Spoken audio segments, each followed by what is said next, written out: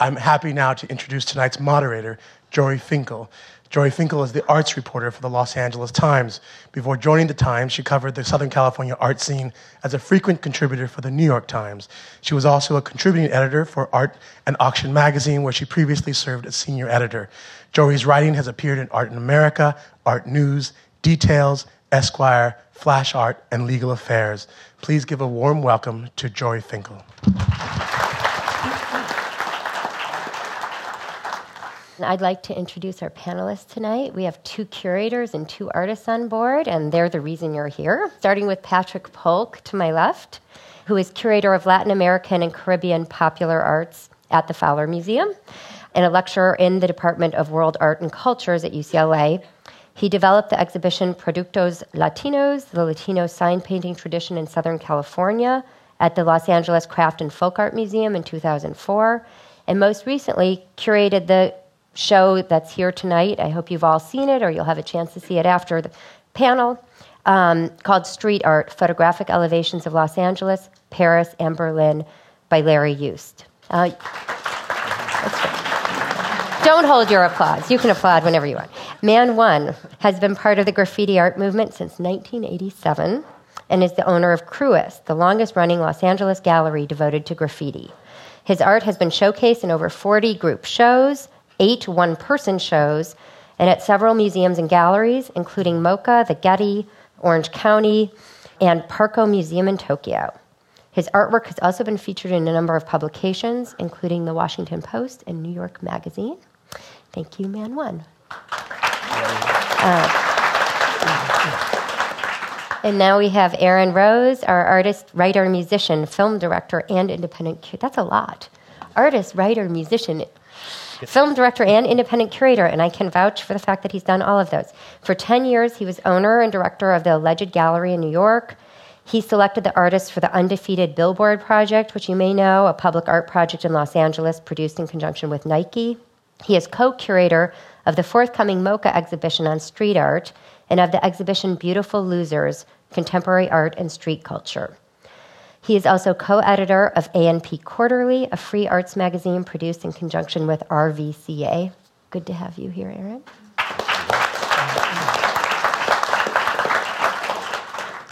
And before my voice gives out on me, Retna has participated in over 30 international exhibitions with works in the public realm since the mid-1990s. He created the solo exhibition Silver Lining during Art Basel Miami as part of Primary Flight, the world's largest street-level mural installation. He also produced Desaturated, a solo exhibition at New Image Art Gallery in Los Angeles. And in 2011, he'll be included in the Art of the Streets exhibition at MOCA, and he'll make his New York solo debut in February. So glad to have you all on board. I have to admit, I've been writing about art for a while now, pretty much since I graduated from college. So that would be about 20 years. But it's only relatively recently that the power of street art, the pervasiveness of street art, the kind of impact of street art in our culture really hit home with me. And that's when I was teaching a class at Otis, which is not so far from here, and teaching a writing class called Popular Art Writing, where I let the students write about the subjects of their choice in the fashion of their choice, in the format of their choice. And the subject of their choice, whether these were 18, 19-year-old students, some of them were studying photography, sculpture, fine art, some of them were studying fashion, architecture, animation, video game design, and the subject across the board that they wanted to write about was street art. They weren't interested in reviewing the new shows in Culver City. They were interested in reviewing, pop-up shows downtown. They weren't talking about John Baldessari at LACMA. They were talking about Banksy's show. This was 4 years ago, so Banksy was very much part of the consciousness then. They weren't reading the magazines I write for, like Art in America. They were reading Juxtapose. And it really became clear to me, it was really eye-opening for me in some ways, that here I am sitting with a future generation of artists and art lovers, and this is where their attention is. And so I was thinking about that on my way over to the panel tonight, and I thought that might be an interesting point of departure for us as a group, that I'd be curious from each of you to hear about your experience, if there was a moment or an example you can give us of when it became clear to you that street art was a real phenomenon that went beyond the street artists themselves, who obviously naturally care about it, but really became a cultural phenomenon or force to be reckoned with. Anyone want to jump in on that one? I feel pretty much when I became introduced to it, it was already a phenomenon, and I was just wanting to be a part of it. And so for me, it was always kind of big. I don't feel like, it feels like we already believed in that. Maybe the public at large took a little longer to accept that, but it took a lot of artists along the way, I think, to by all the work that they did individually, it kind of helped the whole group, and then maybe that's how come it, won the hearts of maybe just the common people that didn't really participate in that. And crossed over into something a little bigger. Yeah, I totally agree with Retna. That's one of the reasons I got involved in graffiti art. Was because I was already seeing what was going on in New York on the trains. I had been seeing in the streets of LA, different crews that were doing big things in the early '80s that I was, awed by. And one of the things, before I start, I also want to talk. I want to say something real quick. A couple of days ago, we lost a graffiti artist by the name of Dash 2000 from the UTI crew, and I just wanted to say rest in peace to Dash 2000. Because one of the things about graffiti that I love is that it's a culture. It's something that we share, whether we know each other personally or not. We have this culture that we all understand.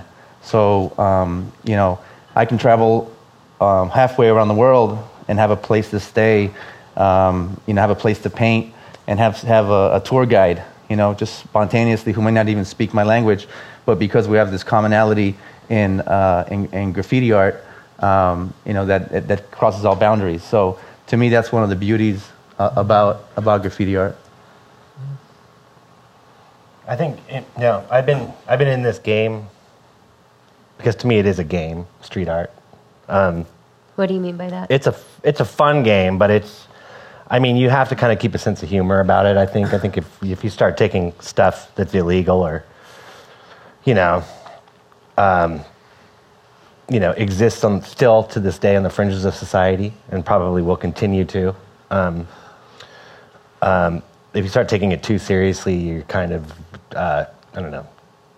take the fun out of it, And part of the reason that I'm attracted to work in these vernaculars, skateboarding, graffiti, punk, hip hop, all that stuff, is because it's fun.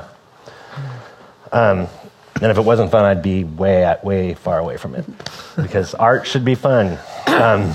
And when it's not, get away.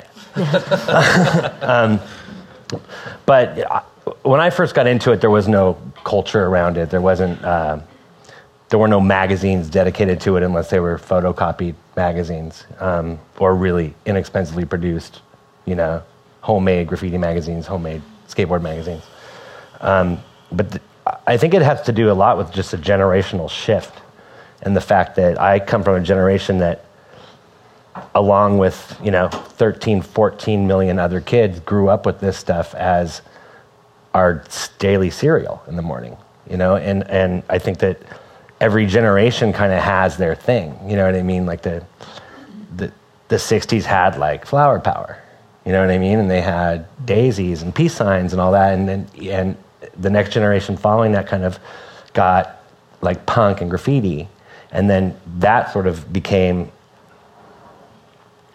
permeated the culture, And I think it just has to do with a lot of with a generation growing up on it, and it becomes their cultural frame of reference. And I don't know if it's so much about even like that it's so important. It's just that it's what we know, and it's a language that this generation speaks, and even more importantly, sort of the generation just slightly younger than I am, I think, are the ones who have really, because I'm 41, are the ones who are just younger than me are the ones who really, I think, have been able to kick it up into becoming something that is talked about in the mainstream, and brought interest from mainstream society, because for the most part, there's a lot of kids that are into this stuff, and so people see that as somebody who can be marketed to. And when you want to market to somebody, you use a vernacular that they understand. And graffiti, drippy letters, sells cereal, And I think that has a lot to do with it, unfortunately. Mm-hmm. Yeah, how much does that bother you guys? I mean, having been in the field for so long, to watch Nike. I mean, are you grateful on the one hand? Are you appalled on the other? Well, I think there's some companies that take the time to understand it a little bit better, and for good or bad, they have the ability to help and to acknowledge it by lending their corporate entity, where you can have graffiti or street art kind of promoting their brand. I'm sure there's a lot of people that probably don't like to see that. There's some, artists that I think can benefit, greatly from that, and they can also do things financially by the projects that they do that maybe normal resources or galleries can't do. So they can produce big billboards and what have you, and maybe give the artists other opportunities and other venues of how to showcase their work. So I'm pretty sure there's good and bad things that come from it. I think from a graffiti standpoint, at least a lot of the artists that I've grown up with, I think you feel more disrespected when you see a graphic designer trying to copy a real graffiti artist, as opposed to just hiring a real artist, to actually do it. I think that's probably one of the big things that probably comes up in this community. And then I think the corporate world could then be affected by that, because if they're not hiring someone that actually knows what they're doing, then the repercussions that come from that is the culture backlashes against it and says that their company is fake, or, doesn't take the time to understand what it is that they're doing. So something like that, I think. Yeah. I want to say something real quick also on Aaron's point about street art not taking it too seriously. That's not my point of view. To me, it's been it's what saved me,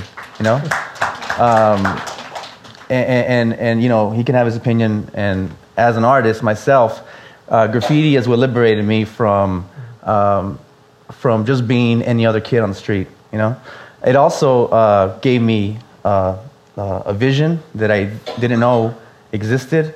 It also gave me purpose. At the time when I was 16 years old and easily influenced, I could have very easily gone into a gang. And instead I chose to be a graffiti writer. And I've had guns pulled on me. I've been shot at, knives pulled on me. So to me, that's serious, and regardless, I continue to do the art form that I love. So I agree. It should stay fun. I like the fun aspect of it. And obviously now I'm not 16 years old. I have kids now, and I have to pay the bills and all that kind of deal. So I'm not out there running around, bombing freeways or anything like that anymore, because it just wouldn't make sense for me now. But it's still fun because, it's the type of art I love to do. Also being a gallery owner, I love, these young kids coming up and what they're doing and how they're pushing the envelope. And I also want to make a distinction that not everyone might know, but when we use the word graffiti art or graffiti as opposed to street art, to me it's two different things. Street art is like an all-encompassing kind of thing that I don't even know where the line is on who is a street artist and who isn't. Sometimes you see these kids who sit at home and do stuff on the computer and then do a printout and then go wheat paste it on the corner, and now they're a street artist.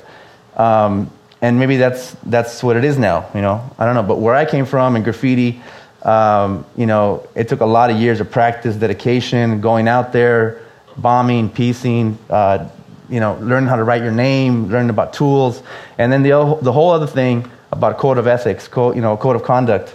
It's like you respected the people who came before you, and it was passed down generation to generation, and that's how we learn the rules, you know, because there's rules in graffiti, and in street art maybe there isn't that many rules, I guess, but that's the nature of the game, and maybe things are just changing, and that's cool too, you know, because that's the beautiful thing about graffiti that I love, is that it's always evolving. You know, there's always a new thing being put on the horizon that you didn't even think about before. I mean, now there's, you know, there's all kinds of things that people are bringing to the game. So it's not just, you know, some people are talking about banning spray cans and changing the level, the age of people who can buy aerosol cans to 21 and all that kind of stuff. That's all BS, because even if you took every spray can, you know, out of the picture, people will still create graffiti. You know, because there's an innate need for us to voice who we are, and to me that's serious. You know, because especially in this day and age with what's going on out there, if you see something that's not right, I can just go out there and say it, and I don't need anyone to buy me a billboard. I don't need anyone to buy me ad space. I'll just go and do it. You know, and that's the attitude that a lot of these artists have, which kind of pisses people off, because you know what? You know, there's graffiti writers on the streets saying things. They're in galleries. They're in museums. They're on Nike ads. They're everywhere. You know, and that's why we're here tonight. That's why it's sold out tonight to be here, because the voice we have is very strong. You know, and it kind of infiltrates into all different medias. You know, it's online. It's on the streets. It's wherever a voice can be heard. That's where we are.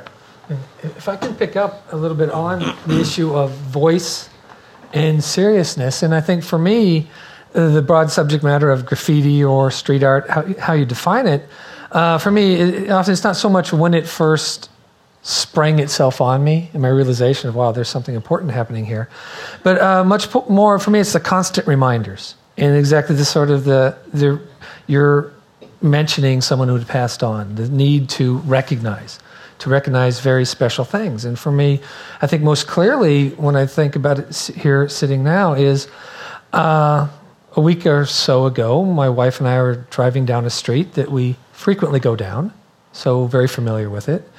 And as we're driving by, something caught my eye off to the side of what is a normally white painted wooden fence. And some kind of graffiti, something is there.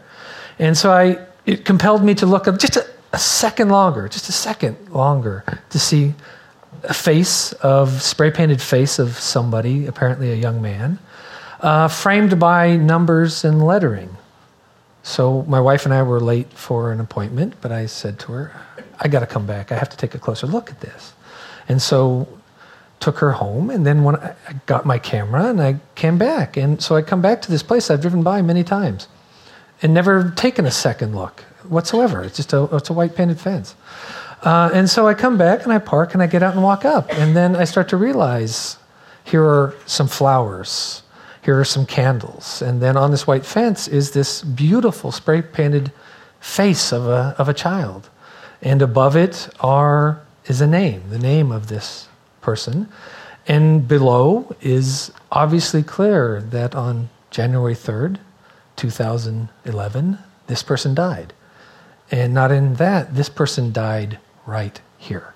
And then I look more, and here's the shattered glass from the car. I look at the tree that's by there, and here's a tree with obviously been severely damaged. I look closer. Here's a white ribbon wrapped around the tree on which people have written things, graffiti, if you will, on this ribbon. We miss you. We love you. You're our angel. We don't know how. And so for me, it's how does some space that has really no meaning suddenly becomes a place. It's a place of grieving. It's a place of death, a place of remembrance, a place of overcoming loss, of just recognizing. And now for the rest of my life, that could never be just a white fence. I mean, it is special. And I think that, for me, is what captivates me with this art form, is that all this meaning that can be inscribed there that lays out lives that I never would have touched otherwise. And for me, it's so powerful, so powerful. So thank you. Thank you for folks that bring this type of art to us. Was there art made in response to the artist you mentioned who died? Yeah, actually, I think UTI crew is doing something this Saturday.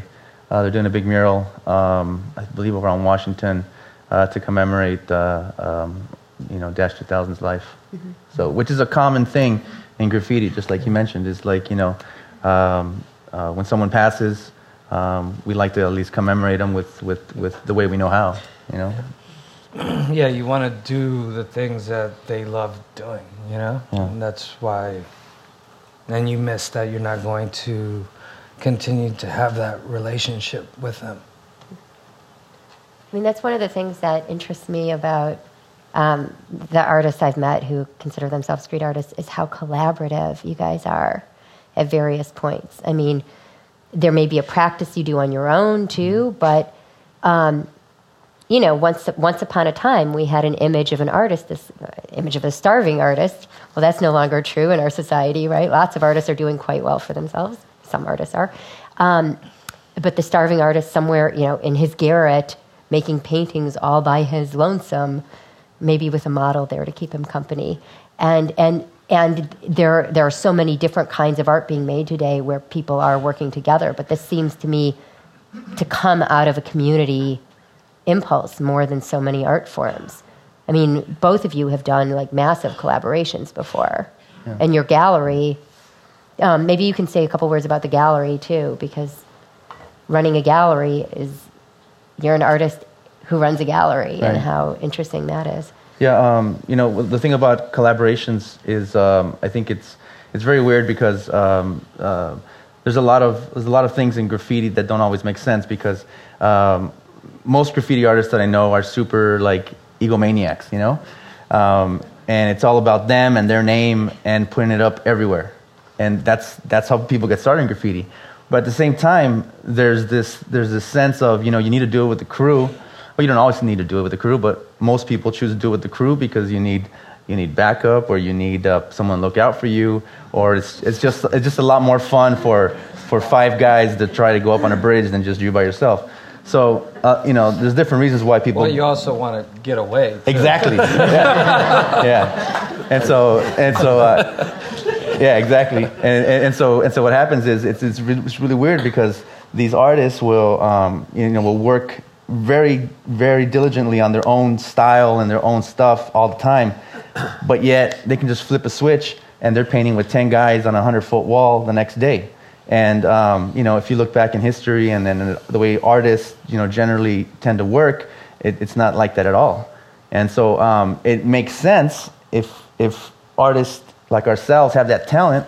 Why doesn't the city utilize that talent? Why don't they hire us to work with youth and create huge walls? And one thing that I heard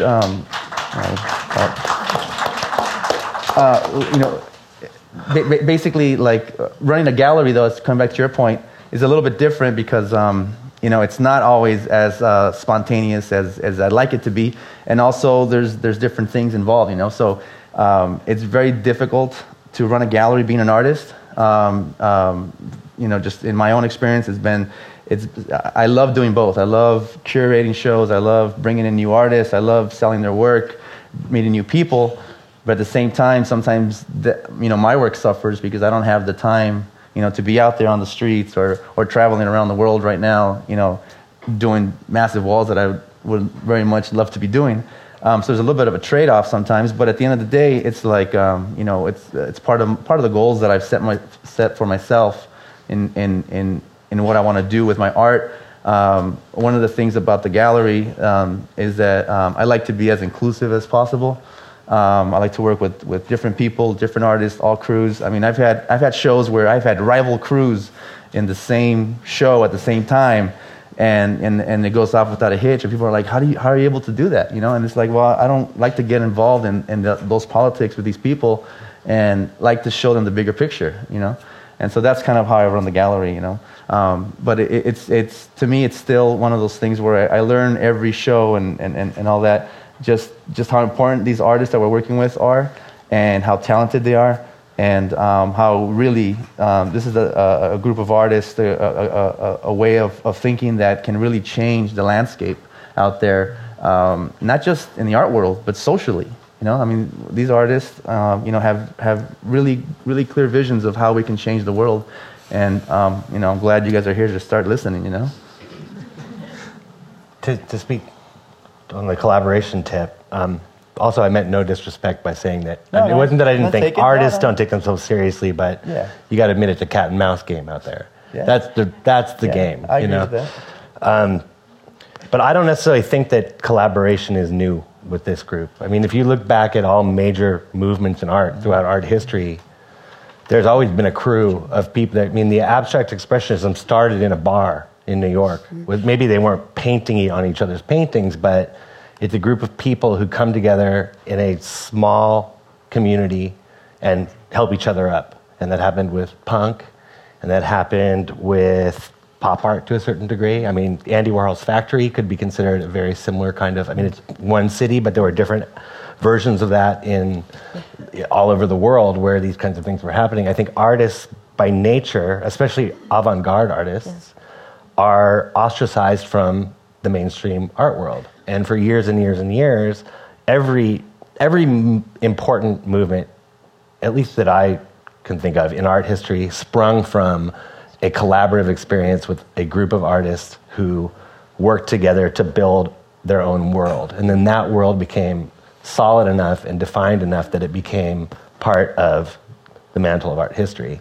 And I think we're just looking at another one of, not another ism, but it's not ism. And it's a wonderful ism, and it's a massive global ism that goes way outside of the art world, which is really exciting. You know, it's Andy Warhol's vision come true. He had to emulate it and fictionalize this idea of public consumer culture being artwork. We've actually gotten to the point where the art has permeated the culture.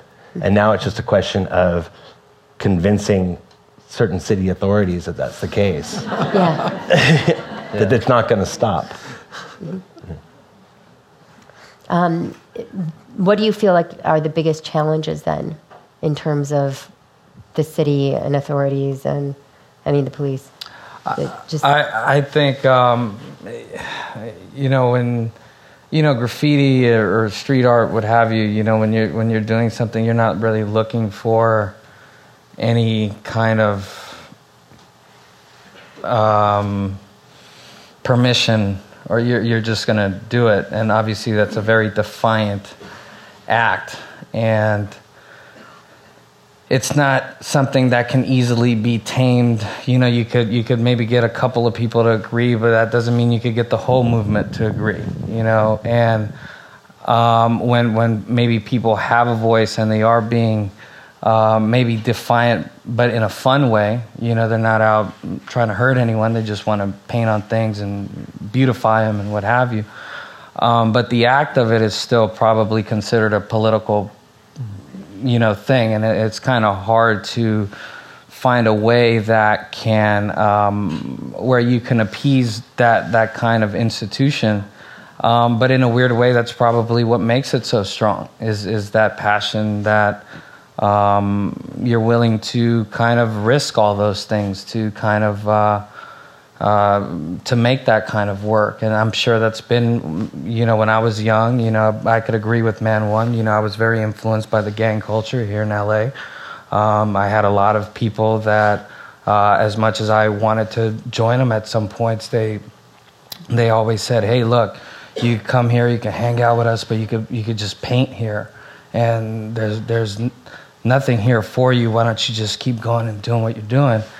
And I felt very grateful for that. So those were the people that I usually used to look for permission, were the people running the neighborhoods, not really the politicians that don't go there. Well, it was the guys that would make sure you could leave safely if you wanted to, because you're painting on very territorial areas, where a lot of that work was taking place. There's affluent neighborhoods where, where you might not see it as much. There's yards and what have you, but there's a lot of, I think, dynamics that kind of take into place when you're actually doing the work, and you have to be really respectful and understand kind of the nature of how the city actually works before you could just go out and well, just building on that, I was going to say one thing, and that is that the one thing that I still think that I think freaks people out,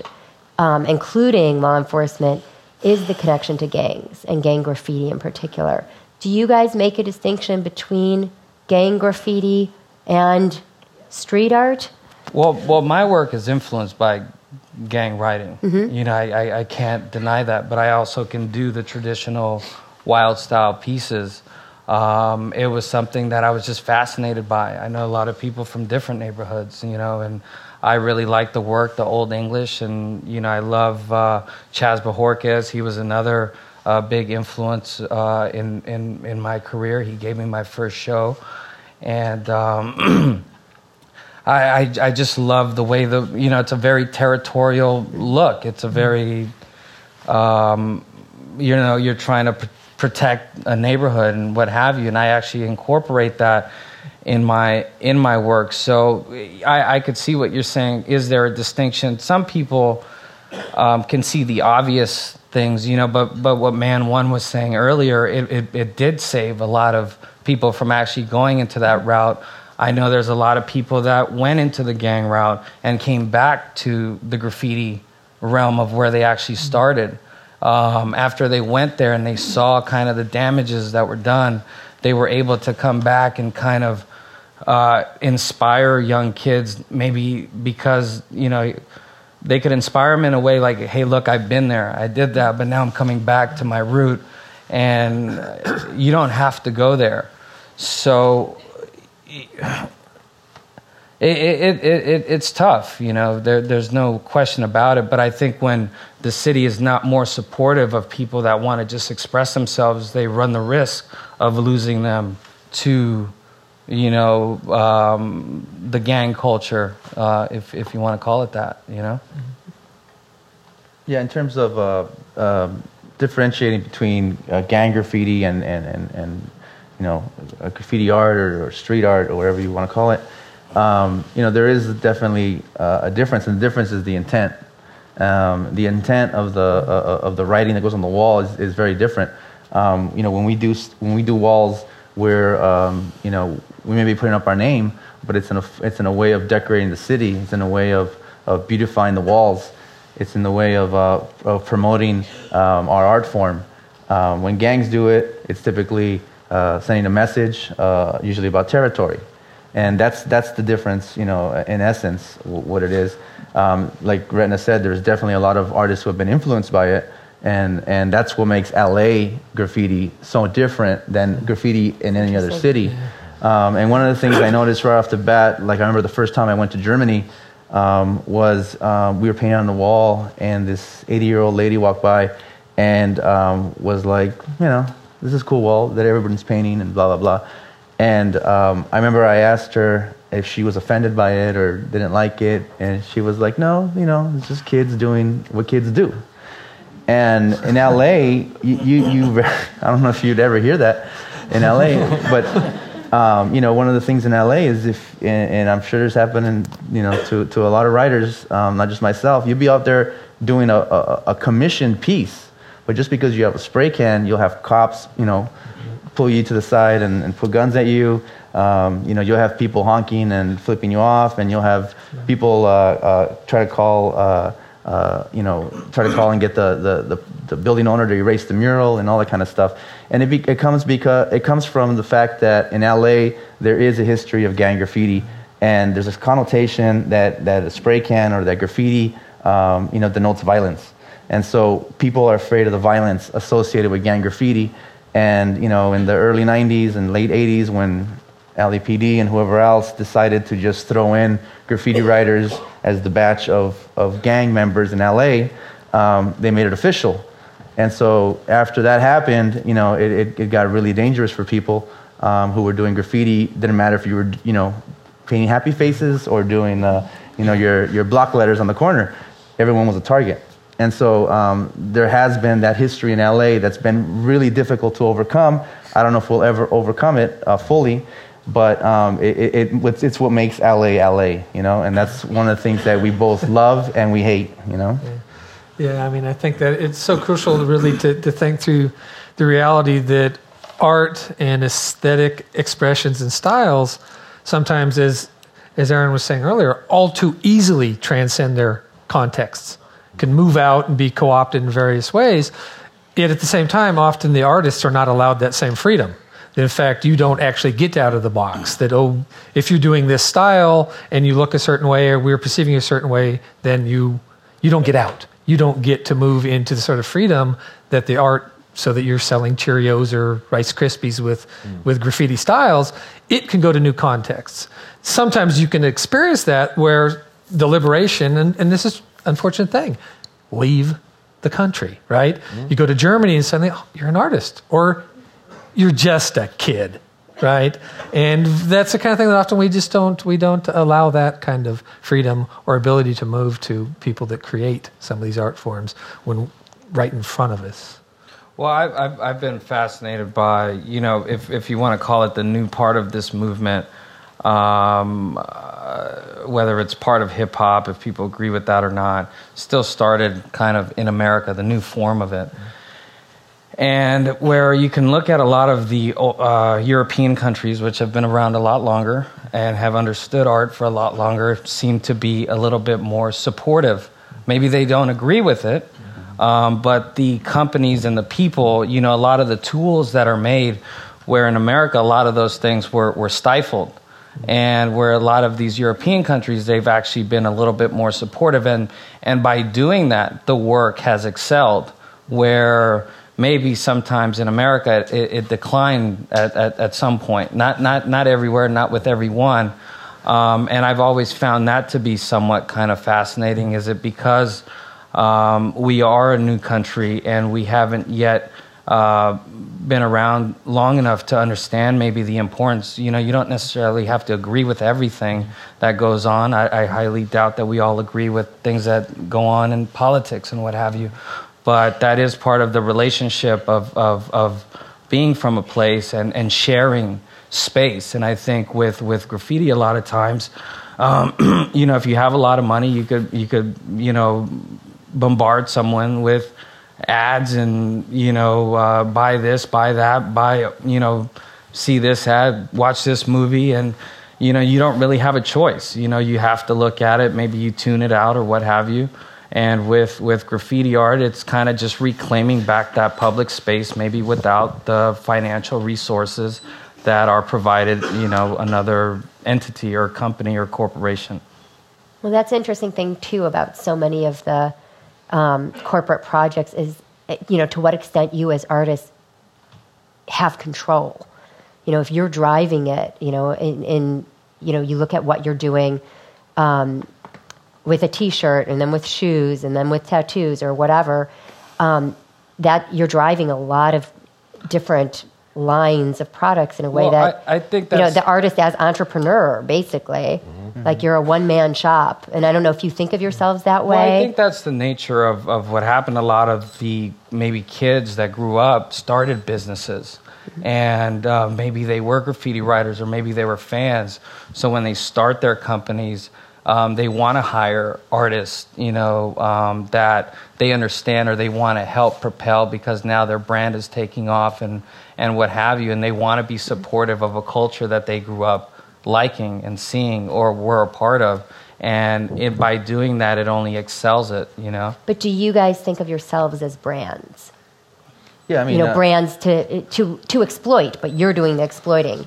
Yeah, well, it's one of those things where, since I started learning how to paint really well or whatever with spray can and all that, and decided to make it a full-time career, I know in the early 90s, people were saying that you can't show graffiti in galleries, no one wants to buy it, it belongs on the streets. So that was a really difficult road to try to go down. trying to do murals. Pretty much the mural, the way the mural system works in terms of getting commissioned and all that, doesn't really work for a young kid who's just getting out and trying to do something. But what ended up happening is companies, started approaching us and asking us to do, whatever, ads for them or T-shirt designs or print ads, what have you. And, I got involved in that, and I'm still involved in that heavily. And now, obviously, I've learned a lot and I know who to work with and not to work with, and the questions I need to ask if I'm going to team up with somebody. But also over the years, what it's basically come down to, I remember someone asked me, who's the brand that you really want to work with? Who's that brand? And I had never been asked that question before, and when I thought about it, I was like, actually, I don't want to work with any brand. I want to do Man One shoes and Man One T-shirts, and that's what I want to do. So if you look at it that way, that's my brand. I'm not there yet, but so when I take on these gigs with these corporate clients, at the end of the day, it's a gig, and you got to treat it that way. I remember early on, I was like, man, I'm going to do some badass drawings, and I'm going to do this and that, only to realize that they just wanted a watered-down version of what somebody else did, And so now I know, what they're looking for, and there are some really smart, companies out there who do know what, how important it is what we're bringing to the table, but I would say, 90% of them don't. And it's so if I'm involved in that, I know I don't sell my soul to those people. It's a gig, and I do it so that I can continue painting and doing what I really love to do. So and I guess in a certain way, I understand how the game works, and it is a game, and it's also important for me to try to push who I am and what my beliefs are, and I've been in this too long. I know too many people to just walk away from it. So if I could help move the movement forward, then that's what I want to be part of. Can I chime in quickly? Yeah. Because what both of you guys are saying is something that I've thought about quite a lot in the last couple of years, and again, this is just an opinion, but I feel like so much of the issue between street art, illegal art, and the community has to do with a language barrier. And when I say that, I'm not talking about English and Spanish. I'm talking about people coming from different ways of thinking and not being able to, not having the same vernacular of speaking. And this, I've seen this happen with collaborations with brands, with advertising, and very much so in the art world. Every world has a language. Just like if I was in the last 5 years, I've been doing a lot of work in film, and in order to work in film, I've had to learn a new language. It's like learning Japanese. Like I've had to learn and study this language so that I can communicate with those people that I have to work with in order to do the creative work I'm doing. The art world is the same way. The art world has a language. You can choose to learn that language and participate in that dialogue, or you can choose to stay away from it. And I think politics has a language, and I think that the real successful people who have created bridges within, the street art community, graffiti community, and politicians are people who have learned to remember who you are, stay who you are, but also learn that if you're in Japan, you have to learn how to say hello in Japanese. You know what I mean? And I think that that's a big issue, and it's a big transition that's happening right now with two worlds coming together and learning each other's language. And Which two worlds? Mainstream, let's say America for the sake of this conversation, and street America. And there's this getting to know you moment going on. And it's tricky, and both sides have problems, Right. Being too street can be your death, just like being too square can be your death. It's like you got to find that middle ground. And I found that the most successful people, not just financially or in matters of fame, but in matters of really changing society, are the people who are able to speak both languages, or at least a little bit of the other language, enough to enter that dialogue. Mm-hmm. And it's kind of like related to what both of you guys were saying about how kind of having to do these things, but by doing these things, you learn new words, and those words can help you in other ventures that you might be doing. Well, speaking of words, I think our words are up for this time, but I wanted to thank you all for the panel, and we are going to open it up for questions. I have a question for the artist. I'm just wondering if you could speak to sort of the role of women in the culture of street art, and if you feel that women are gaining ground and if they have sort of a unique voice. Thank you. I think for a long time there weren't too many, and then when they do, the ones that do come into it are exalted very highly.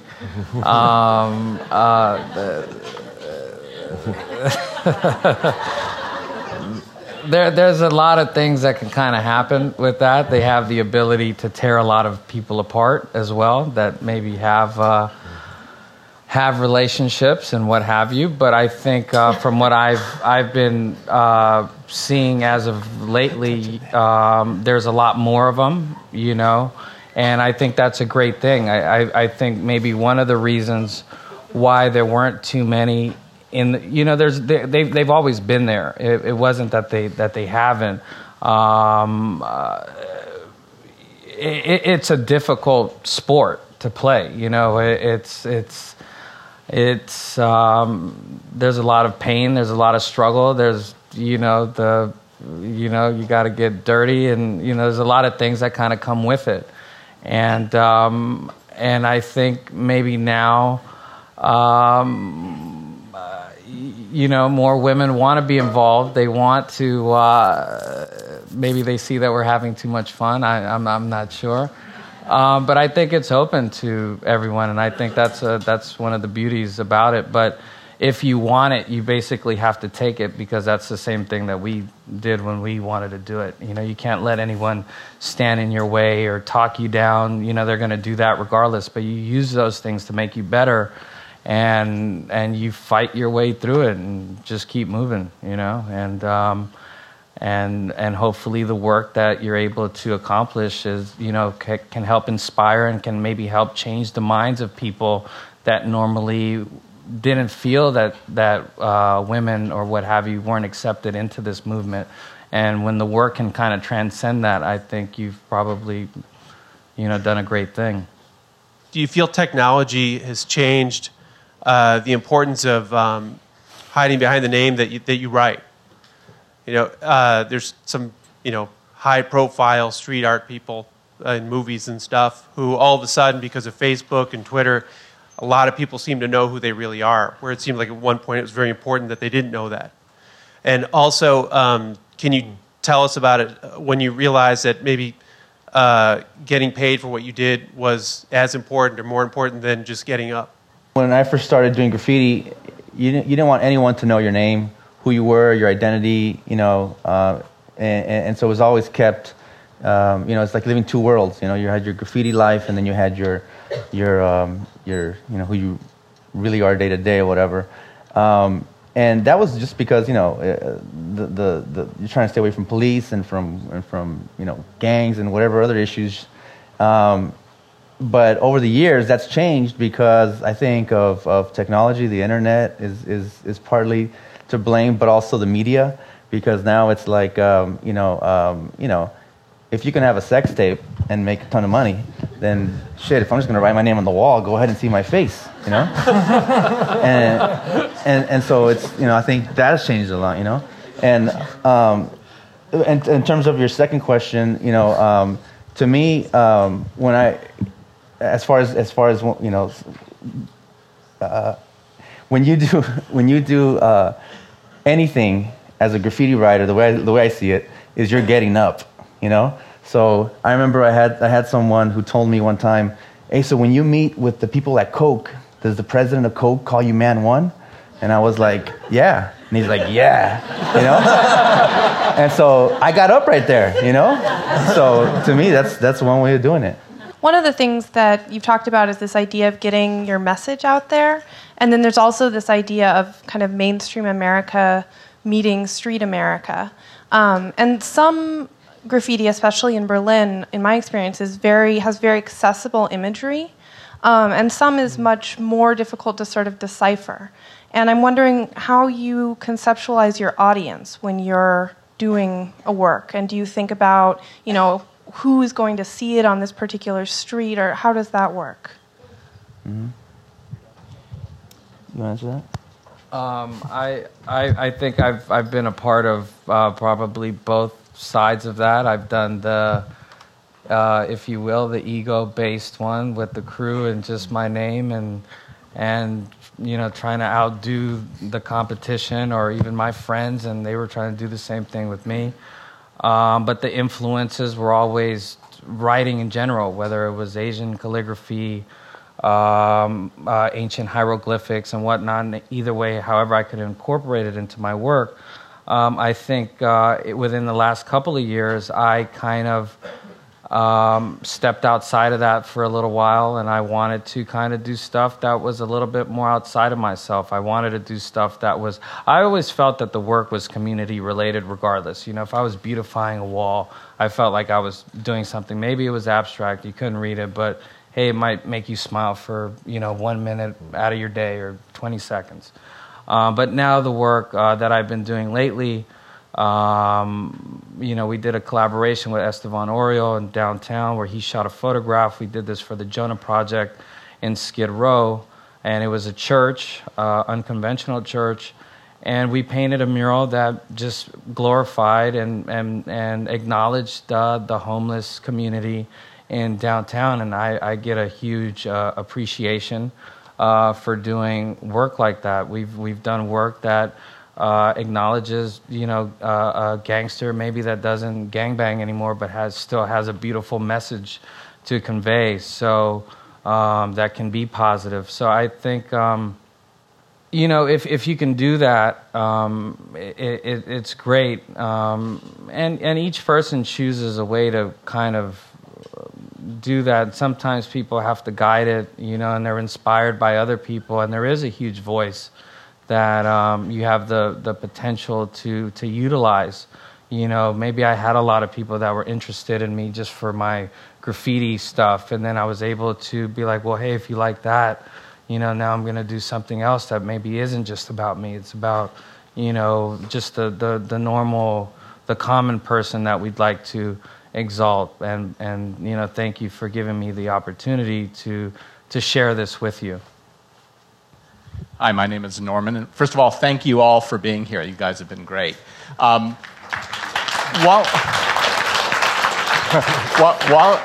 you've been talking, we've been seeing behind you on the screen photos of graffiti and street art in Berlin and Paris and Los Angeles. And I'm just wondering if any of the panelists think there is an LA style or school of street art, and if so, how would you describe it or explain it? Well, I kind of talked about it a little bit earlier where, there's a history in LA with gang graffiti that doesn't exist in Berlin or Paris or those cities. So in one way, yes, there is a certain aesthetic or style or whatever, but also graffiti is an individual art form.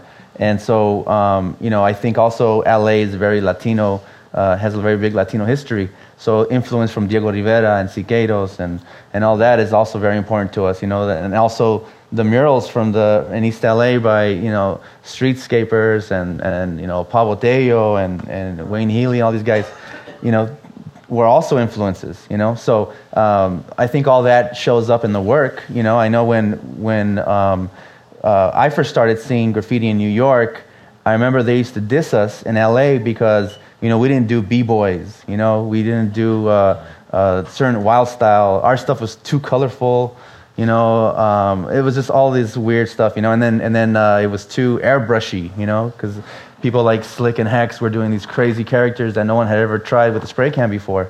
So in the sense, I think LA is different because in LA there's